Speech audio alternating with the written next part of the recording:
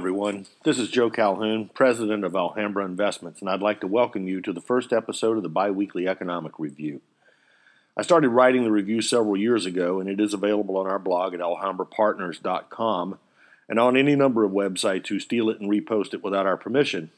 Every 2 weeks, I take the time to think about the economy for a while, but not for too long.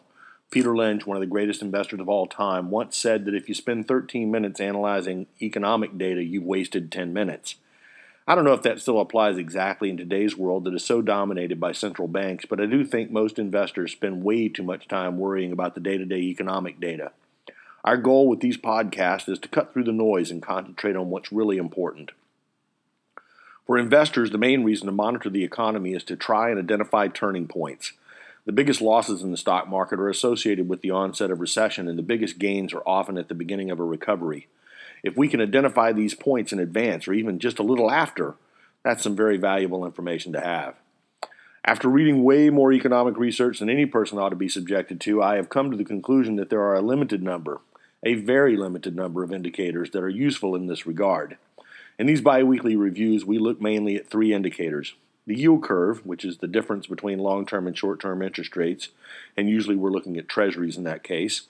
Credit spreads, which is the difference between junk bond and treasury bond yields. And the value of the U.S. dollar measured in a variety of ways. We'll also look at some of the high-frequency economic reports, the ones that come out on a weekly basis, but not in a lot of detail. Most of these reports are just so much noise, but sometimes we can glean some important nuances, something that will give us an advantage in the markets. I will also, since I can't really help myself, provide a little commentary along with the raw data, my take on economic policy, and all the ways the politicians who make it are doing their best to screw things up. Again, welcome, and I hope you enjoy listening as much as I enjoy talking.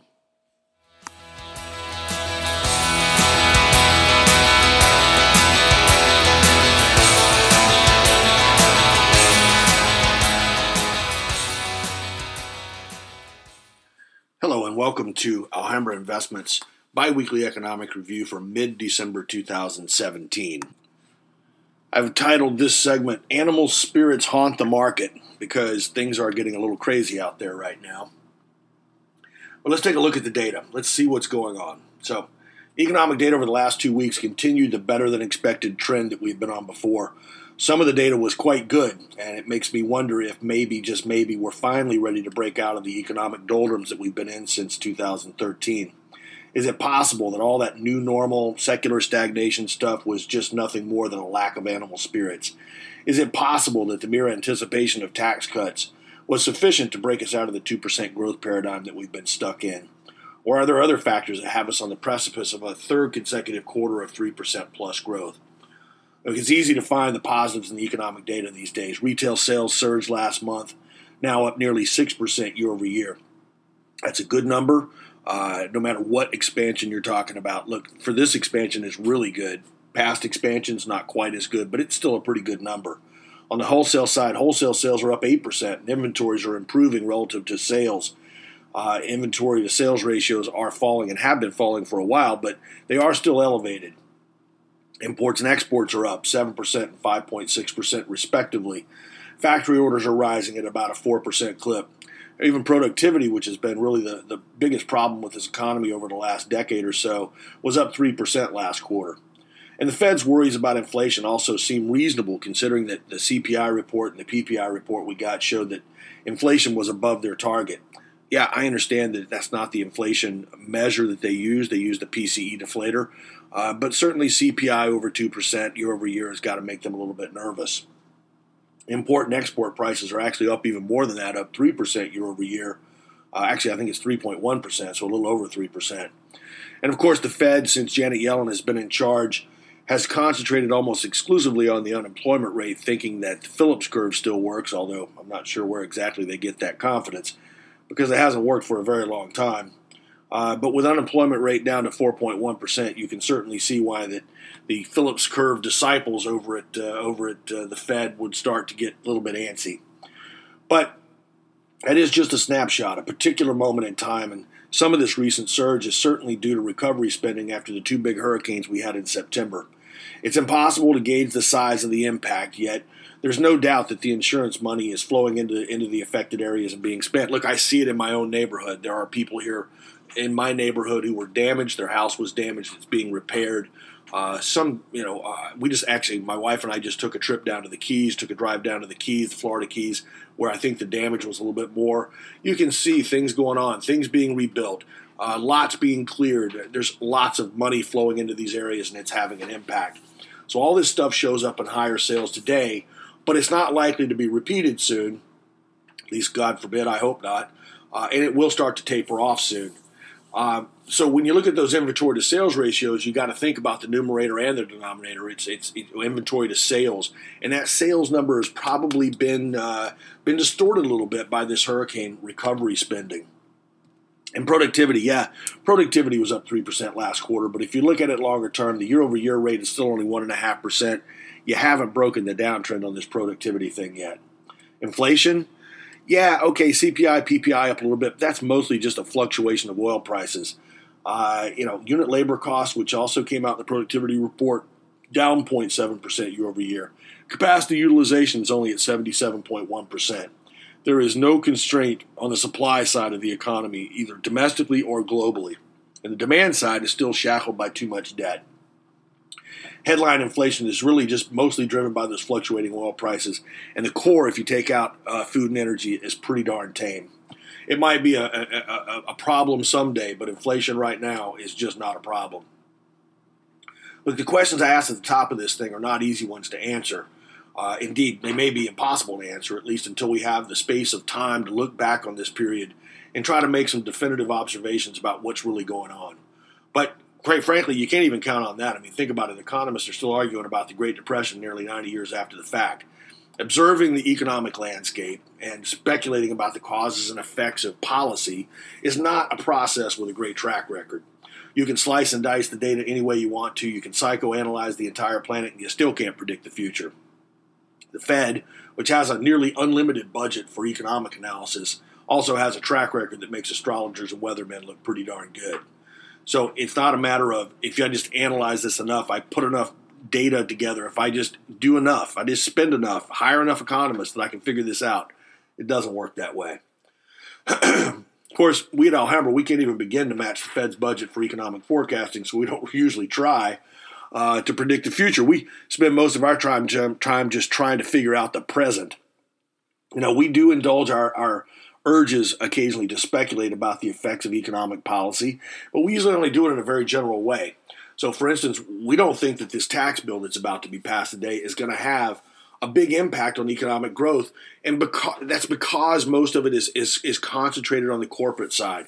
Look, there were some changes that needed to be made on the corporate side, and I don't think there's any problem with what they're doing here and taking that rate down to 21% and closing some loopholes and so forth. I think it's a fairer way to do things. If you closed all the loopholes and make everybody pay the statutory rate, I'd be happy with that. Let every company and every industry pay the same rate. I think that makes a lot of sense. I don't think the government should be picking and choosing winners and hey, this company or this industry should pay this tax rate, and this industry over here that we don't like should pay a higher tax rate. I don't think that's right. But look, we didn't go into some big deep dive into the details on this bill because, quite frankly, the thing is enormous. I don't think anybody's read the whole thing. Probably the only people that might find it interesting are CPAs and tax lawyers. But our observation is a little more general. The corporate profits and corporate profit margins are already near all-time highs. And companies are still choosing to pay dividends and buy back stock and make acquisitions at really, really high prices. I don't know if you guys saw this, but there were a lot of acquisitions announced on Monday, especially in the food industry. Prices in private equity are as high as they've ever been. Anyway, the point is that these companies, even though they have plenty of cash on hand, they're not doing capital investments. That's not what they're doing. So this bill doesn't really relieve any constraint on the economy or on these companies. The companies already have cash, and they've already chosen not to make these investments. They're doing these other things instead. They're buying back stock. They're paying dividends. They're buying other companies, and they're not making capital investments.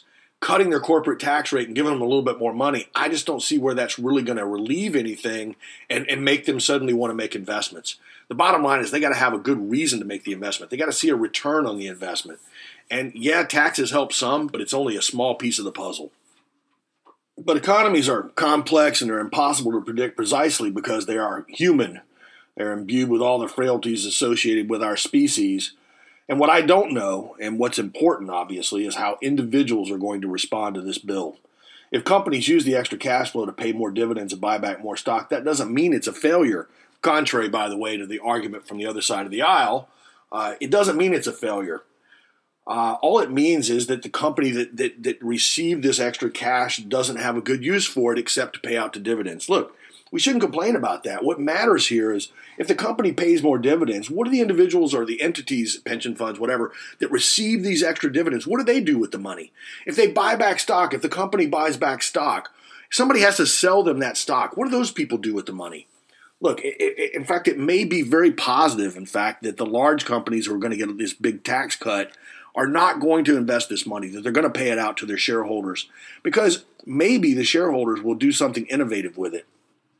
Innovation is not something that generally happens at big multinational corporations.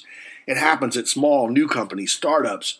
It happens because people make investments in new things. So what I'm saying is you have to look beyond that first order effect. Just the fact that the companies pay dividends or buy back stock doesn't mean that this thing has failed. The limiting factor in the economy is not that companies are lacking cash to make these investments. That's not the limiting factor. The limiting factor is that individuals, whether they're CEOs or whether they're shareholders, they're the ones that are not willing to make these investments in America at this point, these capital investments. Now, if that changes for the better, then so will economic growth. And my biggest problem with this tax bill is it doesn't directly address that underlying problem. It does address it in an indirect way, but it doesn't address it directly. But look, it may not matter. Look, the animal spirits I talked about at the top, it may be that those animal spirits that are stirring, and it's kind of obvious looking at markets that they are, maybe that's going to change that dynamic. There's no doubt that sentiment toward the economy has improved markedly. The NFIB Small Business Optimism Index just made a new high, and consumer sentiment has obviously improved quite a bit as well. Now, how much of that is due to just anticipation of lower taxes? I don't know. It may be that the more important changes under the Trump administration have been in the regulatory arena. It's interesting, the NFIB surveys have shown that regulation is actually the biggest complaint of small business during the Obama administration. And to the extent that the Trump administration has maybe relieved some of this regulatory burden, may be a positive. And maybe that's why we're seeing so much optimism at the small business level. So maybe that sentiment change is about that, and the tax reform bill is just a bonus. But I'm not going to try to predict that. We don't do economic analysis by anecdote, guessing or trying to guess at the impact of monetary or fiscal policy. We know we can't predict the future, and neither can economists. Economists, in fact, can't even agree on how to analyze the past, much less the present or the future. So rather than rely on economists and their models, we rely on markets. They aren't perfect, but they do embody the wisdom of crowds and probably offer the best view of the future we can hope to get. Those who see the tax bill as a big positive point to the stock market as confirmation of their views, and they almost universally predict a surge of capital will come flowing back to the U.S. to invest here in the wake of these lower corporate tax rates. And I suppose that could be true, but there are some problems with this view. First of all, it isn't just that U.S. stocks are up this year. In fact, the U.S. stock market is up quite a bit less. It's certainly not the leader. EFA index, which is just a broad international index, is up 25% this year. Emerging markets up 35%. Asia ex-Japan is up 36%. Europe up 31%. Latin America up 27%, almost 28%, while the S&P is up about 21%. And even Japan, which everybody still thinks is a basket case, is up 20.9 as of yesterday. So even Japan is doing just as well as the United States. Now, I suppose you could argue that U.S. tax reform is going to be a big positive for the entire global economy. And I think there's some truth to that, in that if the U.S. does better, the rest of the world is going to do better too. But I'm not sure you can really put all those stock market gains and lay those at the feet of what's going on just with tax reform. Second, if markets were anticipating a rush of capital back to the U.S., you would expect the dollar to look a little bit better. Instead, the dollar index is down 10% this year, or over the last year anyway, since the election. And it has stopped falling. It started to stabilize a few months ago back in, I guess it was in the fall. And it has stabilized some, but it's not rallying. And as we've gotten more and more closer and closer to passing this tax reform bill, the dollar hasn't gone up. And so if the market was anticipating this big surge of capital coming back here, then I think the dollar would have done something a little bit better than what it has. And would also, by the way, this lack of dollar appreciation would also seem to refute this idea that I see all the time that, hey, European interest rates being so low, and in fact negative in some cases, that's what's holding down U.S. interest rates. And so therefore you can't watch U.S. interest rates and get a good clue as to what's going to happen with the economy. I don't buy that. Look, if Europeans were buying U.S. bonds, they would have to buy dollars to do so. Now, somebody told me, like, oh, well, they're hedging. Really? So what's going on here is that you're telling me that Europeans are buying U.S. bonds, they're hedging away all the currency risk, and they're still getting a higher yield than they would get just buying European bonds? I'm not sure I really buy that. That just does not make sense to me. The markets don't work that way. They're not that inefficient. So I don't know that I really buy that. And by the way, I find it hard to believe that they're holding down U.S. interest rates, but also at the same time buying all these junk bonds in Europe at a yield that's less than the U.S. Treasury. Seems to me that you're kind of, if you're making that argument, you're making the argument that Europeans have all this capital in the world and nothing to do with it. That they're just buying bonds around the globe and holding down these interest rates. It just seems a little fanciful to me. Anyway, look, when we look at these, we try to look at what's going on with the economy. We look at bond markets, and the bond markets offer the greatest evidence that this tax bill is not going to create some great growth surge. The yield on the 10-year Treasury is basically unchanged this year. And by the way, it took a big surge in yields yesterday to get back to unchanged. Really, 10-year rate was lower for almost the entire year until just very recently. So I suppose it's possible that the bond market's just been ignoring all this stuff with the tax bill and decided yesterday, well, this thing's going to pass. I better sell my bonds.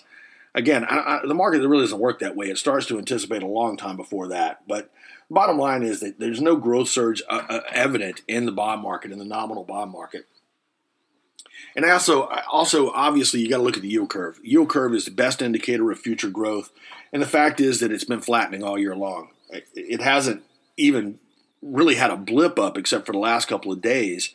You've been just a steady flattening all year long as the short end starts to anticipate more rate hikes, and the long end says, yeah, you probably ought not be doing that. And I guess that, that's a good way to put it too. I think there's a kind of a mismatch here between the Fed's expectations regarding growth and the markets.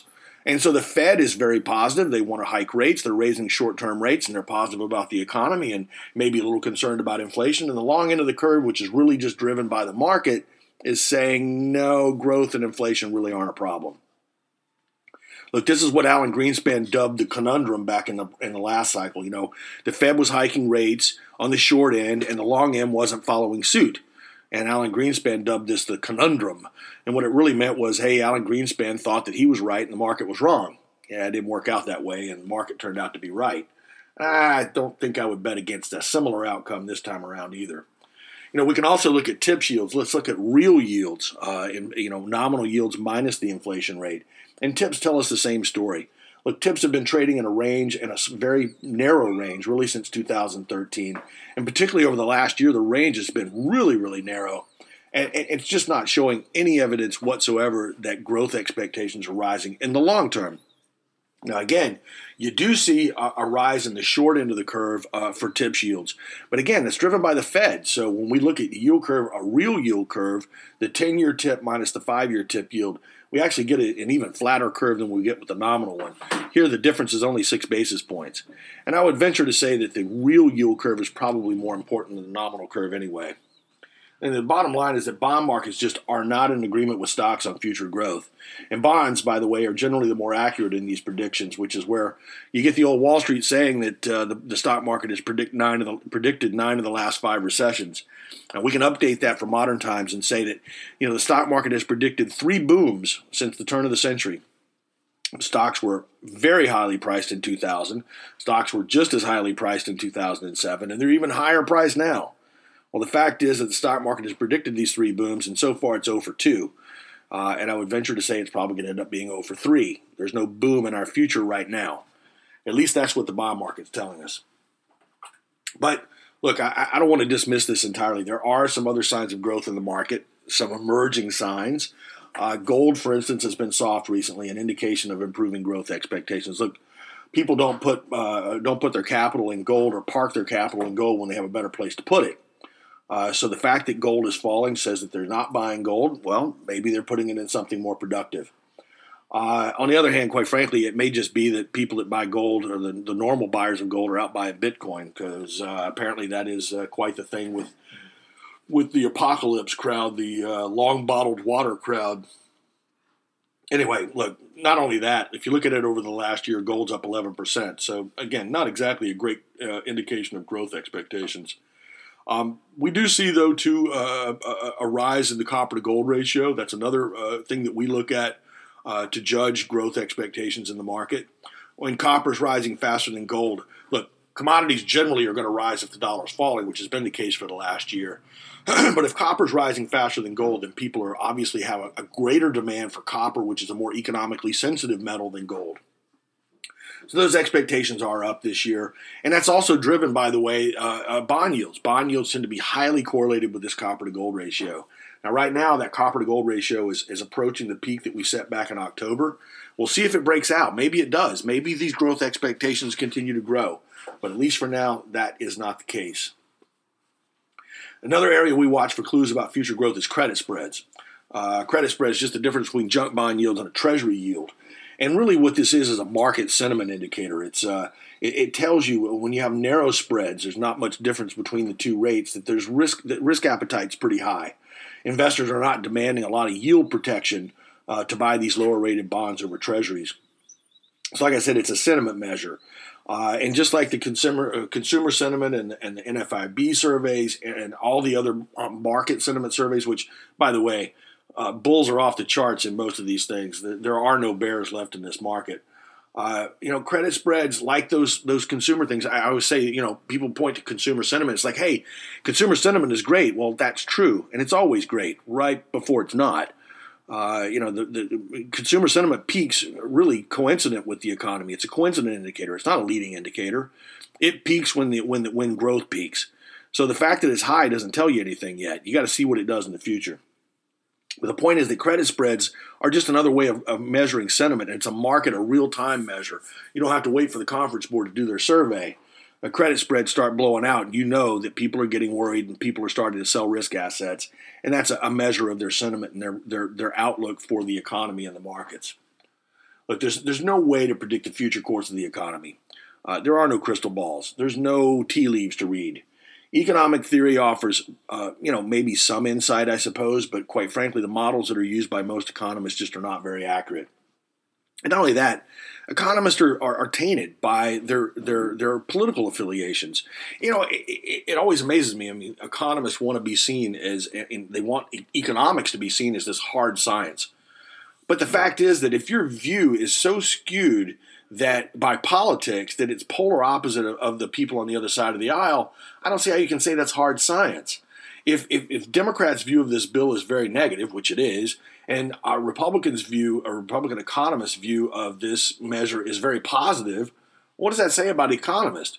It just says that their politics is driving their analysis. It's not anything that's unbiased, put it that way. The only unbiased view of the future is offered by the market. It's the wisdom of crowds. Right now, you can't deny that the data flow is improving, and stocks are responding positively to that, and they're responding positively to tax reform, I'm sure. But bond and currency markets offer a much more sober view of the future. It's not recession, slap in the face sober, but it is a continuation of that sluggish 2% growth, new normal, secular stagnation, whatever you want to call it. It's a continuation of that trend. Sentiment, meanwhile, is quite the opposite of sober. Bitcoin guys are swinging from the chandelier at this party, and the volatility salesmen are passed out under the lampshade. It's not your father's bull market. There's some strange things going on out there. So how long does this party last? How long is it going to be so easy to make money in these markets? I don't know. But if you're in this party, I think you probably ought to at least start looking for the door. You ought to at least have a good idea how you're going to get out. You need to have a plan. And so start looking for the door, the exit to this party. It's right over there behind the ICO desk.